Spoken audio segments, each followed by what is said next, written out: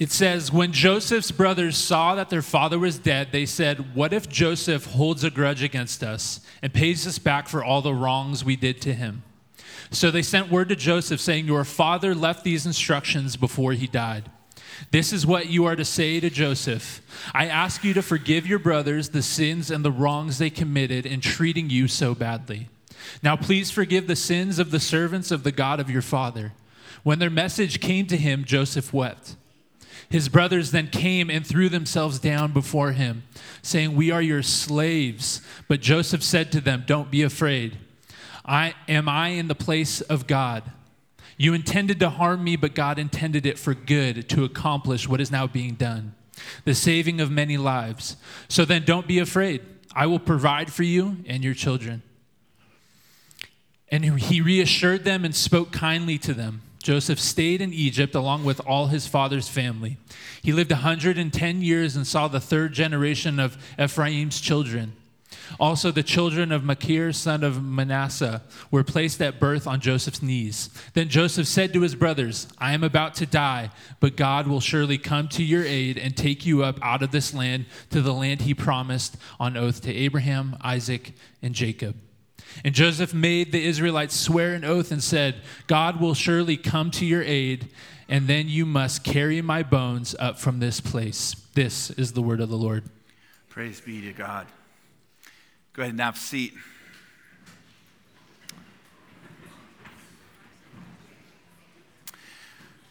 So you made it to the grand finale of our series in the book of Genesis. It's been 30 teachings through 50 chapters in the book of the beginnings or origins. And today is the dramatic conclusion to that story. But remember, this book is really just part of a series, the first part of a series that we call the Bible. And the Bible is one big grand narrative that theologians call the story of God or the mission of God. By that we mean that over thousands of years, God is saving the world that's been corrupted by evil, and he's restoring his original good design in the garden paradise. So God is not done until all of heaven and all of earth is under his reign of peace. And just like with a lot of really great literature and film, the story of Genesis ends on a cliffhanger. At a really dramatic sort of point in the story just ends unresolved and uncompleted. So just like maybe the Lord of the Rings, where Sam and Frodo are taken by Gollum at the end of Two Towers, or the epic battle at the Stone Table in the Chronicles of Narnia, or at the end of Empire Strikes Back when Darth Vader says, Luke, I am your father. Apparently, I don't know, I've actually never seen Star Wars. I just Googled epic cliffhangers in Western movies. The best part of never seeing Star Wars is how furious it makes people. It's amazing. For years, my friends would be like, dude, you've never seen Star Wars? You have to see Star Wars. Got to come over to my place and watch Star Wars all night. I go, no, it sounds like a terrible idea. Don't want to do it. And maybe I would enjoy Star Wars, but I guarantee you it would not be more enjoyable than watching people get furious at me for not having seen it. It's amazing. It's just my little trick for not understanding cultural references. Before people make fun of you, you just make fun of the thing that they're referencing, and it works. It's not Christ-like, but it works. So Genesis ends on a cliffhanger. Important plot points of the story just are left unresolved, and that creates a lot of tension and anticipation. For example, the story begins in the Garden of Eden, but it ends in Egypt, the anti-garden, where the people of God are enslaved for 400 years. The story begins with God and humans living in perfect harmony and peace, but it ends with scandal and jealousy and hatred and famine and death. We've also seen this really sort of beautiful thread of redemption where God has made a promise to bless the families of the earth through Abraham's family. And Joseph, 4 generations later, is a shining example of what God is capable of through faithful covenant partners. But at the moment, evil still seems to be spreading much more effectively than good is spreading. And at the end of his life, Jacob, he blesses his 12 sons, and he prophesies over one of his sons named Judah. And he says that his line will become like a lion, the royal tribe that God will use to fulfill his plan to restore the garden promise. But Judah is not a king. He dies a refugee in a foreign land. His sons and his grandsons are slaves. And this is just how Genesis ends, on a cliffhanger. And we're left to wonder, how will God ultimately overcome evil with good? How is he going to have victory over evil? And when you think about it, this is actually a really cool literary device for those of us who are like English or literature nerds in the room. It's really cool. This is like fantastic literature. And I hope that you get this sense as you're reading this, that all of this unresolved drama is actually kind of comforting, because we're living in an unfolding story. There's lots of plot points that are left unresolved in our lives too. There's conflict, there's tension, there's uncertainty. There are big epic challenges that are in front of you. And when you read the Bible, I think you'll find a really deep solidarity with the characters in these stories. They're human. Like us, they fail. They sometimes are weak. But then we can also see the beautiful thread of God's redemption, just like in the story of Genesis and throughout the whole story of the Bible. It's also woven through your story too. God is redeeming things. In spite of my weakness, in spite of my failure, God still loves me for me. He still loves me. He's still determined to rescue and save me. And his glory and his power is somehow being revealed through my life. Now, none of this takes away from the hardship that you may be feeling in your life right now, but it does give meaning to your struggle and meaning to your hardship. So let me just show you how this works. The story goes like this. Joseph is promoted by God to become a great ruler in Egypt. We've been talking about this the past couple of weeks. And because of all of his prophetic wisdom, he single-handedly rescues human civilization from a global food crisis. And then because God is a God of reconciliation, he also reunites Joseph with his brothers. So for example, the last time Joseph saw his brothers, it was 20 years prior, and they had taken his clothes, they had sold him into slavery for 30 pieces of silver. And now they're bowing down before him in his palace. It's like a very dramatic turn in the story. So this is like the perfect opportunity for Joseph to live out his revenge fantasy. He could have taken their clothes, he could have taken their silver with interest and thrown them into a pit for a few years like they did to him. But instead, he does the opposite. He does not repay evil for evil. He repays them, their evil, for grace and generosity. He gives them clothes. He gives them 300 pieces of silver. In other words, 10 times as much silver as they sold him for. Right? We talked about this last week, that screenplay writers of modern action thrillers would say, like, where's the payback storyline to all of this? Where do the villains get their violent retribution in return for all of their evil? Like Taken or John Wick or The Avengers or like 1,000 Bond movies, right? Well, that's just not the story. That's not the story of the Bible. That's not the story that God is writing. Retributive acts of violence are not real acts of power. In fact, they're just more weakness. They're more evil. Divine power is the opposite. It's showing grace. So this story is proof that showing grace is a way more powerful act than an act of vengeance, because we're still talking about Joseph, and God accomplishes incredible things through Joseph's life. It's riskier. It's definitely riskier to show grace and forgiveness instead of taking vengeance. It requires a lot of restraint, and it takes meekness and character, but it results in the spreading of God's blessing. So next, Joseph moves his father. Here's what happens sort of leading up to today, right? Joseph moves his father, his brothers, and all of their families to Goshen, which was the best land in all of Egypt. And they lived there together, about 70 of them, for 15 years. And where we picked up the story today, Jacob, so Joseph and the brothers' father, has just died. And they went through a long season of mourning, and now they're sort of carrying on with life in Egypt. And this is what happens. In verse 15, it says this: when Joseph's brothers saw that their father was dead, they said, well, what if Joseph holds a grudge against us and pays us back for all the wrongs that we did to him? So they sent word to Joseph saying, your father left these instructions before he died. This is what you are to say to Joseph. I ask you to forgive your brothers the sins and the wrongs that they committed in treating you so badly. So please forgive the sins of the servants of the God of your father. So in other words, they're saying this, like the brothers are rationalizing what's going on in their life story now. This whole like repaying evil with radical generosity, it's just like too good to be true. What if Joseph's forgiveness was insincere? And what if he was just sort of letting us off the hook temporarily out of honor for Dad. And now that Dad's gone, what if he chooses to use his position of power to get his revenge after all? And that's what the brothers are thinking. And so what they do is they send a message to him by proxy. They're so worried they don't even trust Joseph enough to face him, to work it out face to face, which is kind of lame if you ask me. It's lame, but I think we see it all the time in our world today too. We live in a culture that's really conflict averse.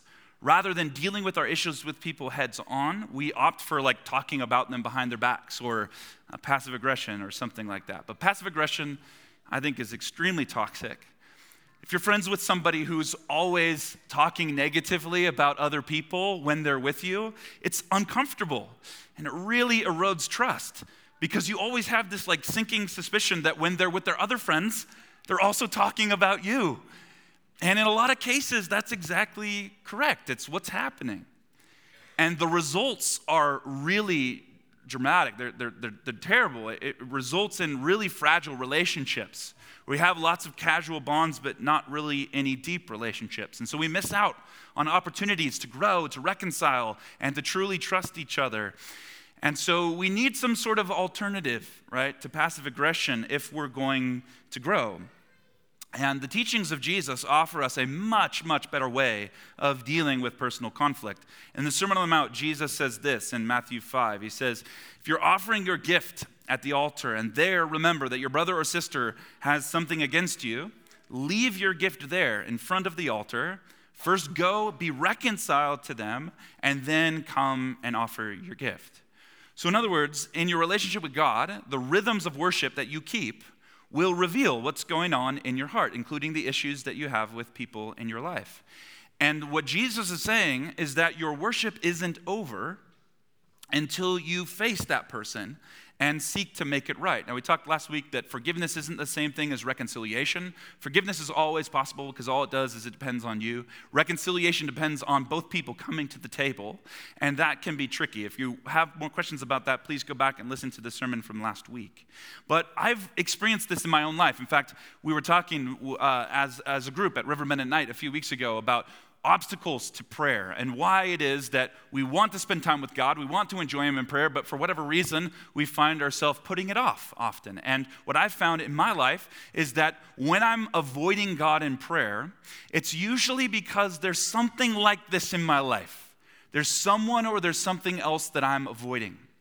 And I know, because I have a relationship with God, that as soon as I go to Him in prayer, that thing is just going to come right to the surface, and I'm going to have to deal with it. And so one of my coping mechanisms is to just sort of distract myself from all of that. But then ultimately I come back to center and I realize, you know what? No, the Lord wants me to be in communion with Him. And if I'm going to be in communion with Him, then I need to be able to practice forgiveness in my relationships. So you may need wisdom from your counselors if you're dealing with some sort of broken relationship in your life right now. And you may need advice from me or a spiritual director or something like that. That's wonderful. But don't slander and gossip. Don't talk badly about people behind their backs. The Scripture is teaching us a much better and different way. So instead, maybe have your conversations with a trusted person and then go to that person directly and seek to make peace. And that's exactly what Joseph does in this story, which I think is incredible. More on that as we go along. So what the brothers do is they cook up a story that they tell the messengers to tell Joseph. They're like, oh, by the way, before Dad died, he said, hey, don't get even with your brothers. They just made it up. There's no record of Jacob actually saying that. In fact, Joseph and Jacob had a great relationship to the end. So Jacob could have easily told Joseph that. Again, this is just another sort of weak attempt by the brothers to make peace. They're not being honest. They're not facing Joseph head on. They're not really remorseful about what they've done. All they're really doing is looking after themselves, watching after their own skin. This kind of reminds me of what it's like to be a parent and try and reconcile your two children, right? Where I say, okay, we're going to offer forgiveness to each other. And Judah's like, I'm sorry, Isabel, in that tone. And then Isabel's all, I'm sorry you didn't get the joke, Judah. It's like technically it's reconciliation, but not really at all. And that's really what the brothers are doing. But how does Joseph respond to all this? That's the real question. He is the sort of archetype of maturity that we're looking towards. And he's the bigger man. And again, at multiple different points, but particularly here at the end of his life, he takes the high road with his brothers once again. So here's what it says. When their message came to him, Joseph wept. He wept. His brothers came then and threw themselves down before him. "We are your slaves," they said. Joseph said to them, "Don't be afraid. Am I in the place of God? You intended to harm me, but God intended it for good, to accomplish what is now being done, the saving of many lives. So then, don't be afraid. I'll provide for you, and I'll take care of your children as well." This is brilliant, so incredible. Despite the very weak attempt by his brothers, Joseph comes through and proves again that his forgiveness in the first place is sincere. I think it's very ironic and super interesting that Joseph, when he was 17, he had a dream that his brothers were going to bow down to him. And that's what got him into slavery in the first place. His brothers hated him for it. He said, "We're never going to bow down to you, man." And they sold him off into slavery. Now, for the fourth time that we read in the story of Genesis, they are bowing down before him, but Joseph says, "Hey, you guys don't have to do that. You don't have to worry. You don't have to be afraid. You can stand up. You're my brothers. I'm not going to treat you. I'm not going to mistreat you." This is a beautiful turn of events. His forgiveness is sincere. Now, of course, there's a ton going on here, and I promise to land the plane, but I need to explain the verse that scholars agree summarized the latter chapters of Genesis. It's that verse 20. And the ESV translates verse 20 like this: "As for you, you meant evil against me, but God meant it for good." So the meaning here is pretty straightforward, but there's tons of debate in the church about what this actually means. So essentially the summary is this: that the brothers had evil intent. They were motivated by their jealousy and their hatred, and they sold Joseph into slavery. But God had planned all along that Joseph would save their generation from this famine. So God sort of worked it out that good prevails over evil. And you've heard me say that this is an extremely important verse in how we understand God's redemption. I also think that this is the heart of intercession. Intercession is when we pray for God to move and act in our world. So like when we pray, for example, for God to heal my sister-in-law of cancer, or you from your chronic illness, or for your broken relationship, or something else that you need. When we're asking God, what we're saying is, "God, will you please overcome this evil with good? Will you change the course of history? Will you do good in place of this evil?" But this verse also opens up a massive conversation about God's providence, or how God is working in the world. Is he active? Does he care about me? And of course, the closely connected question, if God is good, then why is there so much evil in the world? And I know a lot of the stories here in this room, and I know that there is a lot of brokenness and hurt and pain that many of you are walking through. And so this is a very relevant question, and the Bible wants to answer that question for you, at least in part. And this verse speaks directly to where God is in relationship to all of the evil that happens specifically to Joseph. Now, the determinist view, there's not going to be a quiz, you don't have to remember that, but a lot of our Reformed brothers and sisters hold to a determinist view. They say it's actually really simple. God wanted this evil to happen to Joseph, and of course the brothers are involved, but really everything that happened by what they call divine decree. And when you look at the scripture, this scripture in particular, and also several scriptures in the latter part of Isaiah, you can see how people have come to that conclusion about how God rules over the world. However, there are some really, really big problems with this view that I think we need to address. Number one, it's out of character for God to plan evil for people. 1 John 2:16 says, "Everything in the world, the lust of the flesh, the lust of the eyes, the pride of life, comes not from the Father, but comes from the world." So there's nuance here. There's nuance to this whole thing. It's not incredibly simple. So it was the brothers who had malice. They were the ones who had pride. They were the ones who had hatred and jealousy for Joseph, not God. Also see 1 John 1:5. It says this: "This is the message we've heard from him and declare to you, that God is light, and in him is no darkness. at all. Word. That's who God is. That's what he's like. So the determinist view states that everything that happens from Hurricane Ida to every stray bullet to human trafficking, it's all a part of God's plan. And a surprising amount of evangelicals believe this, hold this view. They may not know that they hold it or that their church holds it or whatever, but a lot of times here's how this plays out. When people don't know how to make sense of all of the evil in the world, and they don't know how to care for people who are going through this kind of evil, we end up just using platitudes. People say things like, it's all a part of God's plan, or everything happens for a reason, which there are some definite elements of truth in those statements, but it's sort of squashing out the biblical nuance. And if I can be perfectly frank, as someone who's been through a fair amount of suffering myself, it just is hurtful to hear that when you're going through pain. It's a hurtful way to process what's going on. And there is actually something more here that we need to see. I think that more importantly, it misses the point that Joseph is making in Genesis 50, and it's actually indicting God of things that he's not responsible for. And I want to show you how the scriptures make this really clear. By the way, first of all, if this verse was saying that God decreed evil like what Joseph was experiencing, it would only be speaking to that one event and not all events, right? It's a retelling of what happened, and determinists believe that it's sort of speaking to all events, that God has divinely decreed every kind of evil that we see in the world. But to say that God decrees all evil, it just misses the point of the context of Genesis completely. What did God plan? God planned Eden. He designed the garden paradise where there was goodness and delight and flourishing, what the Bible calls shalom, or his peace. That's God's plan. Evil is what happens to the world after Adam and Eve reject God's vision and rebel against him. Hebrew scholar, a guy by the name of Cornelius Plantinga Jr., he wrote a book on sin called A Breviary of Sin. It's fantastic. I highly encourage that you read it. Who knew that a book on sin would actually be enjoyable to read? But it actually really is super good, super helpful, I think. He says this: the story of the fall tells us that sin corrupts. It puts asunder what God has joined together and joins together what God has put asunder. Like some devastating twister, corruption both explodes and implodes creation, pushing it back toward the formless void from which it came. It's all Genesis 1 and 2 language there.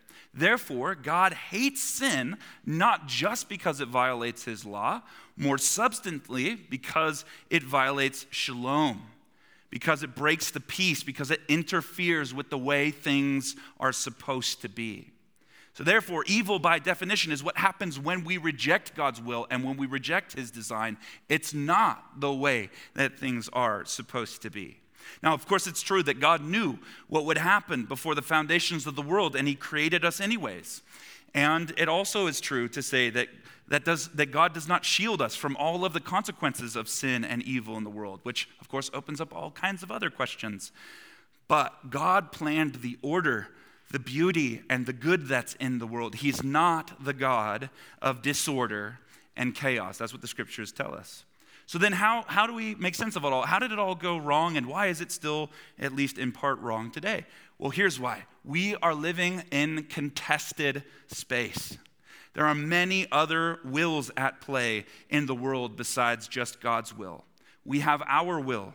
Sometimes we do good, other times we do evil, and there are consequences either way. Just for example, for the sake of argument, if I betray my wife's trust, Grace's trust, she's hurt. My relationship with her is broken or it's severed. It affects my kids, it affects the ministry, it affects my community, and on down the list. God does not want that to happen.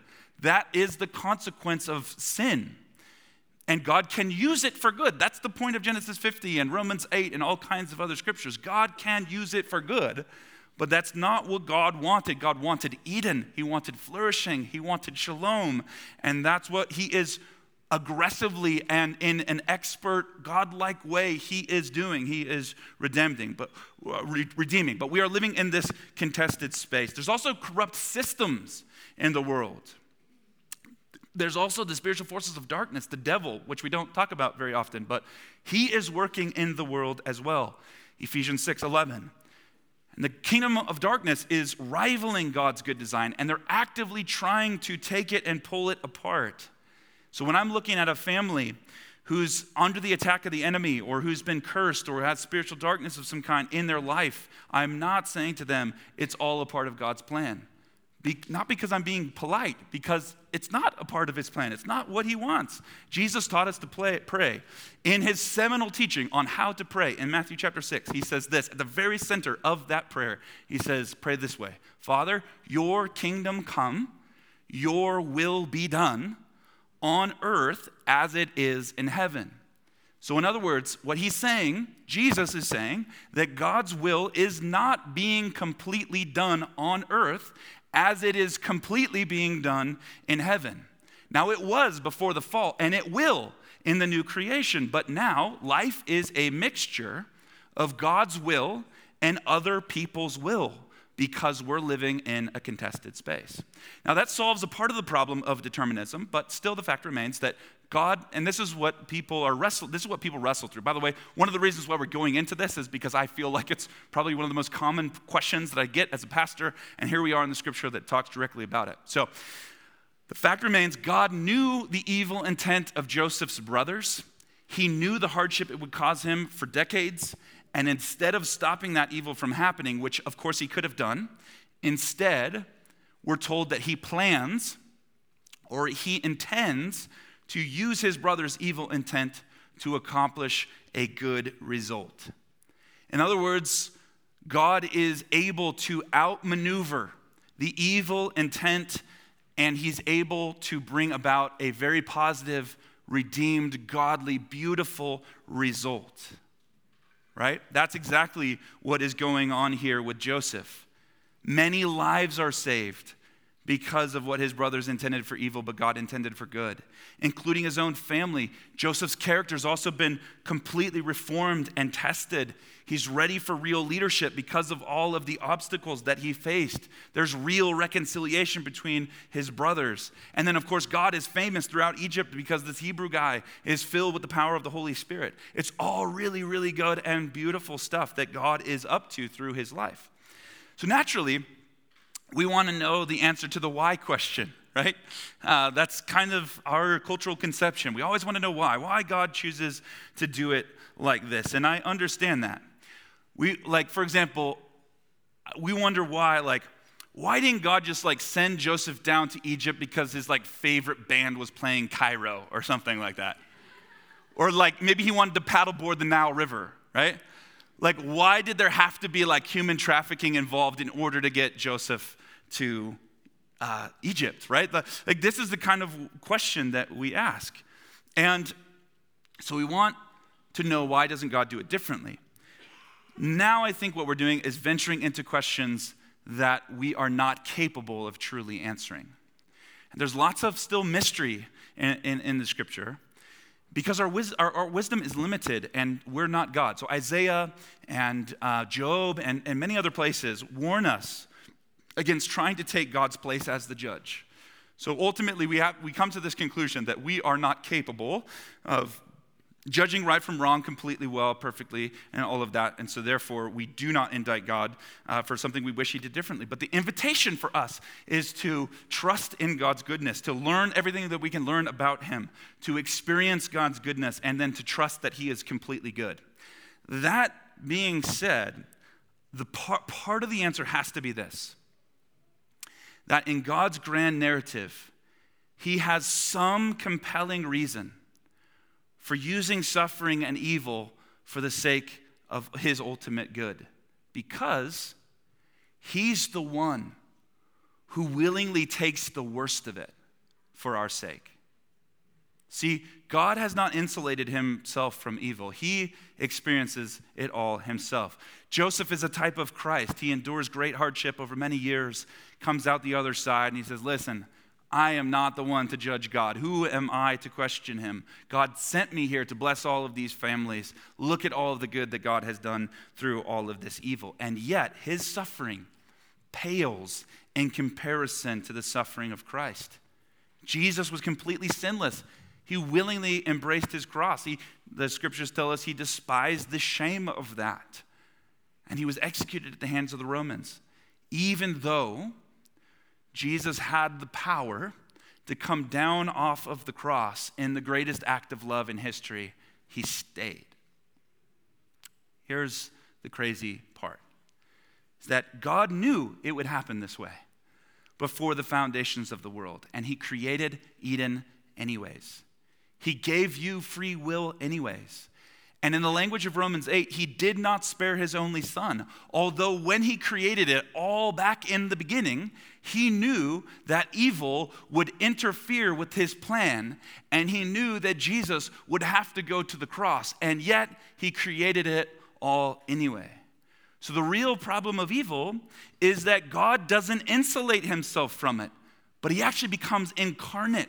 He shows up right into the middle of all of the world's brokenness. And at the crux of human history, he takes the full effect of humanity's evil into himself, and then he proceeds to conquer death. Come on, y'all, that is good. That is what God is doing. So he doesn't give us why evil in all of it in a full answer, but he does say, I will show up amidst the evil, and I will make it right. I will redeem it. And that is extremely profound. So at this moment that Joseph is saying these words, here's what he knows. He knows that God had used him to save people from the famine in his generation, but he has virtually no idea about how God is going to use his story and how his story is connected to the grand narrative of God saving the world through Jesus. Like, he's got some vague promises about God sending a snake-crushing hero from Genesis chapter 3, and he's also got his dad's poem about Judah's descendants of royal lions from chapter 49. And yet, God is writing a much bigger story with much broader implications for the whole world and for all generations, including us today. And his life is like perfectly foreshadowing and setting up the kind of Savior that the world desperately needs. We need a leader who serves. We need a leader who's humble. We need a leader who is willing to absorb and take unfair treatment and release grace instead. And we are reading his story thousands of years later and celebrating the witness of Joseph. And we're doing that because he, at the end of the day, trusted God that what his brothers meant for evil, God was able to redeem for good. Because he was willing to trust him. And he stepped deeper into that trust. So he's playing an active role, which as we close, we're going to get into that. We have a lot more of the story than Joseph had of the story when he was living his life and when he said those words to his brothers. We have a lot more of the story. But similarly, we are still living in a world that has a lot of gaps in the plot line of how God is redeeming the earth. The story that God is writing, there's still a lot of gaps. Like, for example, we don't know about my sister-in-law's cancer. Is this a part of God's plan to glorify himself by healing her? Or is this just another random natural evil? We don't know. We don't know about your chronic illness or your broken relationship, how the story will end. We don't know about your mental illness or why human trafficking on such a global scale or something like that. And yet, like Joseph, we do have the profound power of choice. There is still a lot that is still under the realm of your control. You can choose to make the focus of your life focused on looking for God's power in overcoming evil with good. See, if you're focused on yourself, on you, if you're focused on the evil itself, you're actually going to end up missing completely what God wants to do. But if the focus of your life is on the reality that God did not spare his own son from the effects of evil, maybe then God in fact wants to use your unfolding story and even the parts you don't understand in his much larger mission to save the world. And the evil that you're experiencing, God is going to use it for his ultimate good. A couple of years ago, I read the most definitive book in my life besides the Bible. It's a book written by Dr. Jerry Sittser. It's called A Grace Disguised, and he's a theologian out of Spokane. And back in the 1980s, he lost his mother, his wife, and his daughter in the same car accident. He was the driver. Him and a few of his kids walked away. And a couple of years later, he wrote a book called A Grace Disguised that was sort of the community around him said, you've got to share this story. And what he ended up sharing was like part memoir of his family and part theology of suffering. And to this day, if you're going through any kind of grief or loss or suffering, A Grace Disguised, it's the book you want. I mean, you don't have to read anything besides that. It's literally the best thing that's out there. I've read a bunch of them. It's the best thing that's out there. And in it, he's really still actively wrestling with what had happened to his family and how tragic it was. And this is what he has to say. He says, I simply do not see the bigger picture, but I choose to believe that there is a bigger picture and that my loss is part of some wonderful story authored by God himself. Sometimes I wonder about how my own experience of loss will someday serve a greater purpose that I do not yet see or understand. My story may help to redeem a bad past or bring about a better future. Perhaps my own family's heritage has produced generations of absent and selfish fathers, and I have been given a chance to reverse that pattern. Perhaps people suffering catastrophic loss will one day look to our family for hope and inspiration. I do not know, yet I choose to believe that God is working towards some ultimate purpose, even using my loss to that end. And when I read that, it was like God was healing me. Many of you guys know Grace and my story. 8 years ago, we lost our daughters, Hope and Brielle, at the day of their birth. They were 35 weeks gestational age. There were some issues with our daughter Hope in the womb, in utero, but they made it to 35 weeks, and it looked like maybe we were going to be taking home healthy babies, or at least one healthy baby. And then all at once, on Mother's Day, 2015, we lost them in an instant. And that was the first real significant bout of suffering that I ever had as a kid growing up in the suburbs of Portland and, having a pretty privileged life. And so, in some ways, it just was the best thing for us, and in other ways, it was just horrific.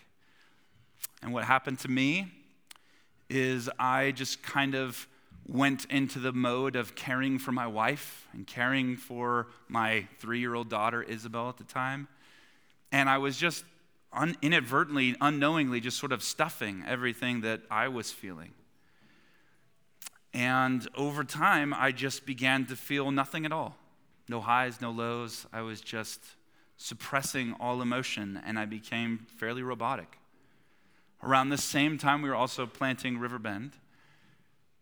And so I was throwing myself into my work as well. And it's probably a story you've heard something similar from others before. I just didn't know how to process my grief. And as a man, I thought I just had to kind of keep my crap together and take care of everyone around me.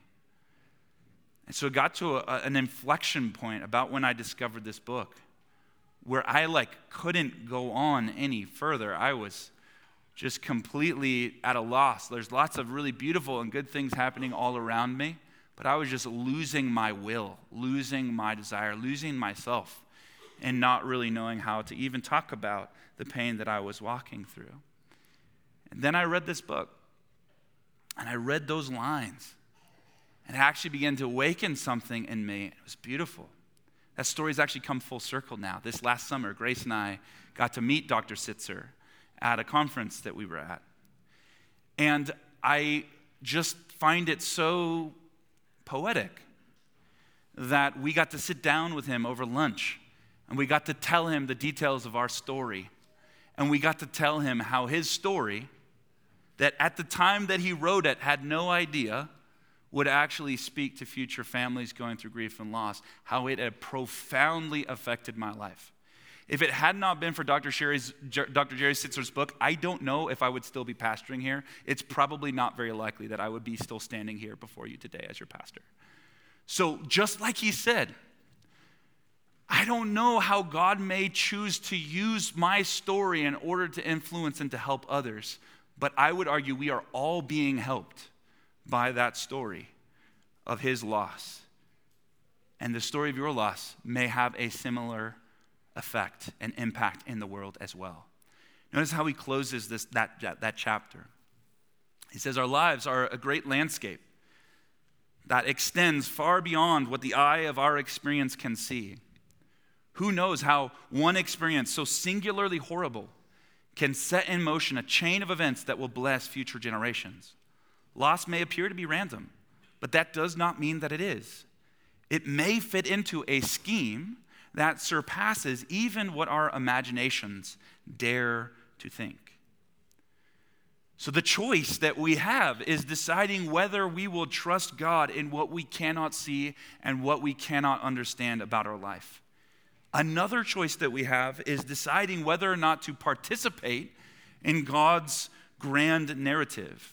See, my argument is this. We can see God's pattern. We know God's pattern. What does God want to do? He wants to overcome evil with good. That is what the main plot line of the Bible is. So therefore, if we know that that is what God wants to do, then we can participate. We can join in. We can play a supporting role in the redemption of all things. Even if there's plenty that we still can't understand. Even if there's part of our story that doesn't make sense to us today. And yet we still are being invited to cooperate. Will you join God in the redemption of all things by choosing to overcome evil with good? And I think the answer is we absolutely can, and we should be doing that. Joseph participates with God in at least 4 ways. Here they are as we close. He chooses, and I think we ought to choose as well, sorrow over cynicism. See, when his brothers 15 years later come back to him, questioning his sincerity, Joseph weeps.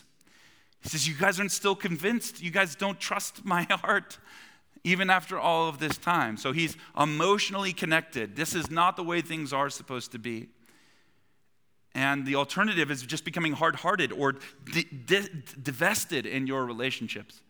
But Joseph is continuing to stay invested, and instead he's invested, he's lamenting, he's contending. He's saying, this is not how it's supposed to be, but I'm not giving up the fight. I'm not growing cold-hearted. I'm not throwing in the towel and saying humanity is lost. I am actually contending for God to do his thing. And this is an attitude that we need to cultivate in the church today. I'm so sick and tired of all of the talk about, the church is all just doomed and the world's going to hell and humanity is lost and Western culture is dead and blah, blah, blah. No. Like, we're all here. Do we have the Spirit of God or not? Did Jesus raise from the dead or not? Are we his children or not? Did he make us all these promises or not? Well, then if he did, then it's not dead. We're here. We're alive. We've been given the promise of the kingdom. So don't give in to that way of thinking. That feudalistic, fatalistic way of thinking. Don't give in to it. Choose to grieve the evil in the world, but don't grow cynical that it's all evil. It's not. God has a beautiful thread of redemption that he is weaving, and we could choose to see that. Joseph was in the minority. He was able to see that. You can also choose to see that, and I challenge you to see that. Number 2, he chooses forgiveness over vengeance. See, his brothers are bowing down before him again. And he says, you guys can get up. You guys can get up. I don't need you to bow before me. It's all right. I have forgiven you. And this is the pattern that we see with Jesus.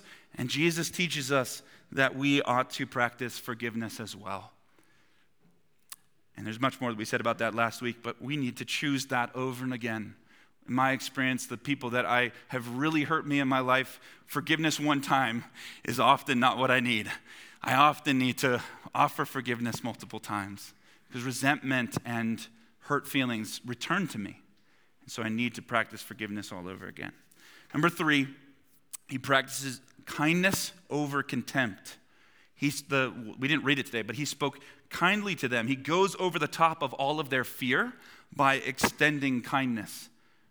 And that's not something that he had to do, but he chose to do it. He was choosing the high road, going over top of all of that, which I think is wonderful and beautiful. And then finally, he chose hope over despair. Hope over despair. He could have chosen to see his experience any number of ways. There was tons of evil in his life. And he could have given in to that spirit of just complete and utter despair, but he doesn't. He dies a man of hope. He dies a man of hope. He's saying, you guys intended all that stuff for evil, but look what God did through it. That's choosing to hope and not despair. We also discover that he never forgets his true home. What's beautiful about the very end of Genesis, he's giving instructions to his descendants when they are delivered out of Egypt and going back to the land of Canaan. He says, don't leave me here. This isn't where I belong. This isn't where I'm destined to stay. You got to take me back to the land that God promised our forefathers. So although he had become great in Egypt, he never forgot his true home. And I think that's our invitation as well, is to recognize that in a way we're foreigners. We're in exile here. Although we find ourselves very much at home in Bend, Oregon. It's a beautiful, idyllic place to live. But according to the book of Philippians, we're like a colony of heaven. That's where our true citizenship lies. And that's where we are headed. And that's what we ultimately fix our hope. And right before the gathering started today, a group of us, the worship team and kids workers and a bunch of us, we were gathered together and we were praying. And I think that was the thing that came to the surface the most as we were just listening for God's voice, was that he wants to awaken in you and I a hunger for the coming kingdom. For the day when God redeems all things and makes all things new. That is where our hope lies. It's in the future. It's when Jesus promised will one day happen. This is our hope, friends. And as we close this chapter and the end of Genesis, we recognize that this end is really another beginning. And although Joseph and the others don't have a clear sense necessarily of how the plot is unfolding, specifically for future generations, they're committed to trust God through it all anyways. And I just want to challenge you with that too. Will you trust God with the parts of your story that don't make sense now? And will you choose to ultimately believe that God is redeeming all things for good? And that he's using your story to tell the larger story of how he's rescuing and saving the world. Let's stand and pray together.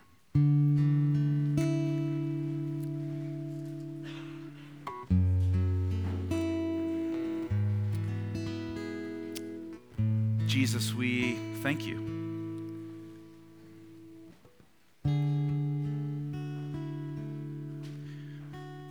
We thank you that although the world has plenty of evil all around us, we do see how you are redeeming it for good. We do thank you for how you planned for Eden. And the new creation is just another version of that perfect reign of shalom, where all of us will be gathered as your people, as your children. And I pray that you would awaken in us, Lord, just this determination, this decision, this resilient hope, this resilient faith. That although we're not you and we can't understand all things, we can trust you with what you've revealed to us about yourself. You are a good God. You have planned good for us. You are an expert at taking things that are broken and messed up and making them beautiful again. You do that. And we want to join you in it. We want to take part. We want to participate in what you are doing. So empower my friends in the name of Jesus by your Holy Spirit. Would you empower us, God, to go into the world and play along with the grand narrative that's unfolding. Help us, God, and empower us to overcome evil with good. God, we choose sorrow and emotional connectedness over cynicism. We choose forgiveness over vengeance. We choose hope over despair.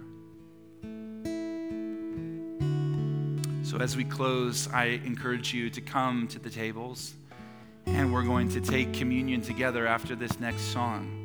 This remembrance of all that Jesus has done for us. Lord, we love you, and we pray all of these things in your name. Amen.